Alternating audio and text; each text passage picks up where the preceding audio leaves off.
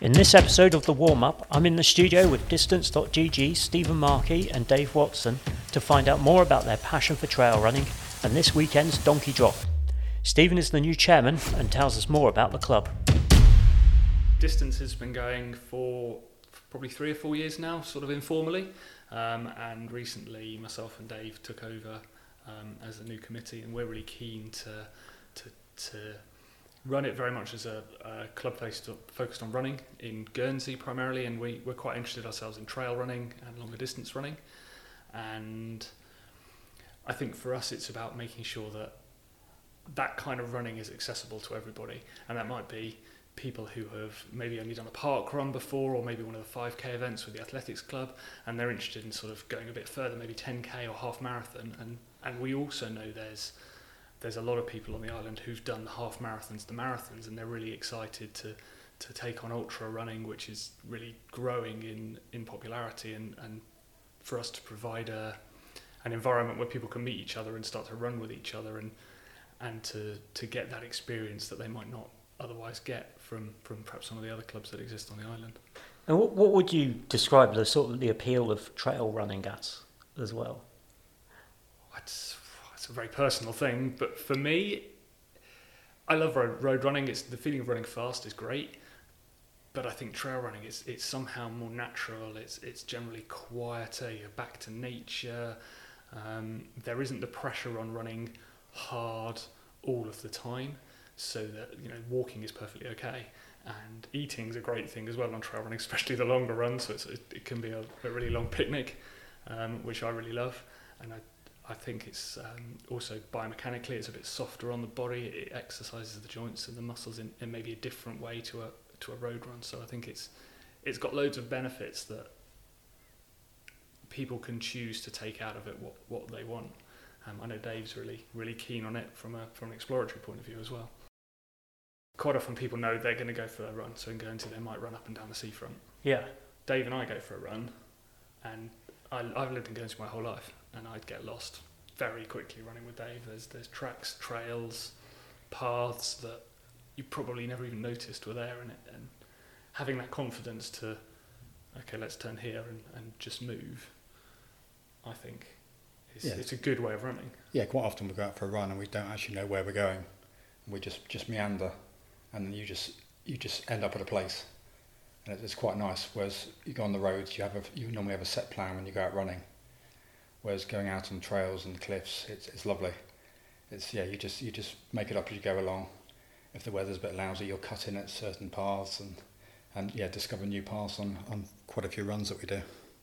Yeah, a great way of exploring the island in ways that you wouldn't otherwise. Yes, definitely. I think we've looked at it before, trying to do the whole of Guernsey in one running year. I think it's about 650, 700 miles of roads, tracks and trails. So for somebody who runs fairly regularly, they'd probably do 1,000 miles a year, something along those lines. So we think it's achievable. We've both tried it, but we've never quite managed to do it. Yeah. I think that's a really nice side of it, isn't it? It's setting your own personal challenges as well, and that comes through for you as a club as well. It can be about those personal journeys and not so much just the winning and the elite side. Yeah, definitely. I think when it comes to any running event or any running group, there's always going to be the elites, and they're fantastic. They inspire people to do more and be fantastic, and I think that's wonderful. And certainly in Guernsey we've got the athletics club especially. They've got a focus on the track and field events, the relatively shorter distance running that happens on the track, and of course the road-based events up to around about half marathon. We've also got the Guernsey Marathon, and actually the same chap organises 2 ultra running events in Guernsey. So there's a really well-established route into club-based kind of quicker running, and also event-based running at all distances. So we really think that distance can give that opportunity to fill the niche for maybe the club-based longer running, or for, as I say, people who are sort of want to step up but in perhaps a little bit less competitive environment. And with trail running especially, walking the cliff, anybody who's tried to run the cliffs will walk, almost guaranteed. Only the very, very fittest can run the whole thing. So as soon as you realise that walking is encouraged and part of it, you can start to realise that actually going slower is better in many circumstances, and people feel they can go out and have people who are very differently paced can still run together and stay as a group and kind of have that social interaction that you perhaps wouldn't get if you were doing repeats on the track or a hard run along the seafront at the end of one of the half marathon races or something. What would you put behind the growth in like the sort of trail running scene in Guernsey as well? I think the COVID lockdown, people got into running, swimming primarily because it's easy sports. You walk out your house and you do it. There's no preparation needed, and I think people sort of got the bug for it from there. You saw so many people out walking during lockdown, and I think people just gone on from there and thought, well, actually, I'll jog a little bit now, and actually realise how much fun it is. I think that we've seen it as well with the swimming. It's massive over here compared to 4 or 5 years ago, and I think it's going to carry on that way as well. I think running will as well. And I guess we've got such a good environment. Yes. With the cliffs, with the green lanes and everything else like that to take advantage of. Yeah, we've got that perfect storm of, as you say, the green lanes. The cliffs are a brilliant training ground. We've got one or two people who really are world class, who've done a lot of training in Guernsey. I know Tian Irwi is often mentioned in the sports pages, and he's done really some quite special things. But we also, I think, we probably need to put that shout out to the previous committee and the people involved in Distance.gg, and there was a short-lived club. I think it was called the Guernsey Long Distance Running Club. Forgive me if I've got the name wrong. Which was, I guess, the precursor to Distance, where people who were doing the ultra running already started to get together, and it's a little bit. It has to be a little bit selfish distance running by definition. If you've got to go out and do a 3 or 4 hour run, you need to fit that in around your life and around your family commitments and your schedule. So it's difficult to organise that with a group at a time that suits. But these guys got together. They realised there was the opportunity, and I think in doing that, they've made it a bit more mainstream. And especially when you then build in the efforts of Peter Tiffin with the Guernsey Ultra, the GU36, it's one lap of Guernsey. That's all you've got to do, and it's become an iconic event in its short time. And I think that's given people the bug to realise that it's a very achievable thing to do, and so they're not perhaps frightened of it the way they might have been originally. I also noticed there's a really nice gender balance as well within some of those events that you might not see in some of the road racing as well. Oh, hugely. The abilities... I don't want to sound too chauvinistic about it, but when it comes to certainly shorter events, men biologically generally have an advantage over women. Muscle structure, bone density, the strength that they can put into the ground contact generally gives them an advantage. Comes to ultra running, I absolutely believe that women are better than men. Their mindset is better, their approach, their ability to pace sensibly, and the endurance. Women are much better endurance runners than men, and even at elite level that's starting to be the case, that you're seeing women are regularly podium and winning outright these very long distance events, which is absolutely fantastic. And that, as you say, that then starts to filter down into the rest of the sport. And you're building on what we'd describe as strong foundations, and you sort of touched on it there. What are your hopes for the future? Again, it's just to develop the running community in Guernsey. We want to get as many people out running as possible, irrelevant of ability. And like Steve said, Athletics Club do cater well for the elite runners in Guernsey. We think there is a gap in the market over here for the more sort of social club runners.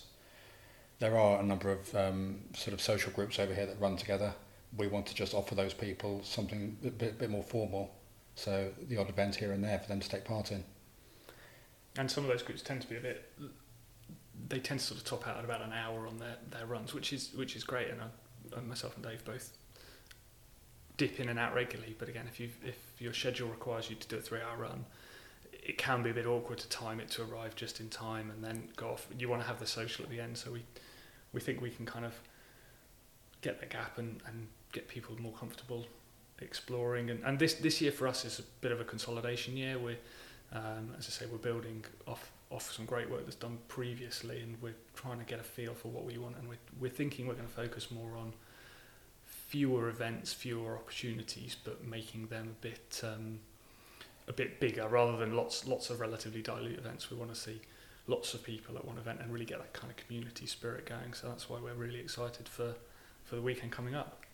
This is a perfect segue, isn't it, into what is coming up this weekend. So yeah, let's talk about the Donkey Drop and what's on offer. Donkey Drop is a fairly unique concept. Runners start off on the hour at a set time. They have to run a circuit of just over 4 miles within the hour. On the next hour, they have to start the lap again, and they keep going until there's one runner left. So we have an event coming up this weekend, Donkey Drop Out. It starts at 9 o'clock on Saturday morning from Sylvans, and we have just over 60 runners at the moment signed up to take part. And the hope is that the race will last well into Sunday. So the concept is that the distance-wise, if you run 24 hours, you run 100 miles. So we've had in the past runners have targeted 12 hours to get 50 miles. Some do try and target 7 laps, so they've done an ultra. We had a runner last time who had never run a half marathon, and she ran 3 laps and then just did a little bit afterwards to make up her first half marathon. We have other runners who their target is purely 1 lap. So we have a full range of runners. This time we have runners who do expect to go past the 24-hour mark. Yeah, they're talking a big game, aren't they? They're talking a big game. Hopefully they'll deliver. But yeah, the expectation is it'll go through towards Sunday afternoon. And there's going to be some unique challenges posed by the course as well. Can you take us through the route? Yeah, we start from Sylvans, from the training pitch, and we go through a number of green lanes and nature trails till we get down to the reservoir. And then we follow a lot of the reservoir route round, and then back up past the West Legion, which I'm sure they'll get a few cheers on Saturday night, and then back up to Sylvans. So it's a nice meandering course, sort of away from all the traffic. And for those going a bit longer as well, an interesting tactical approach to it as well, like how fast you do the laps, how much time you rest, what you eat, when you eat. Yeah, I mean, you have your hour. If you finish it in half an hour, you've got 30 minutes rest. Yeah, you can't bank time. No. So you can't start the next lap until the hour. So ideally you want to finish in 45 to 50 minutes. Gives you 10 minutes to change your shirts, comfort break, get some food on board, and then get into the starting circle for the next lap. If you're not in the starting circle, you miss it by a second, you're out. There's no leeway. That's the hard and fast rule. And brilliant in terms of numbers, because this has grown on previous years. We last ran it a couple of years ago and we had about 25 runners. This year we've really sort of pushed it a lot more. It's a lot more structured, and I think that's shown in the numbers and the people who've signed up. We've probably had probably 60 to 70% are new signees. So it's going to be quite nice for them. It's an unknown territory. So we'll have runners going off far too fast and then realising after a lap they've gone off, they've blown up too much. We'll have the hardened runners who go off, they're just walking out the gate.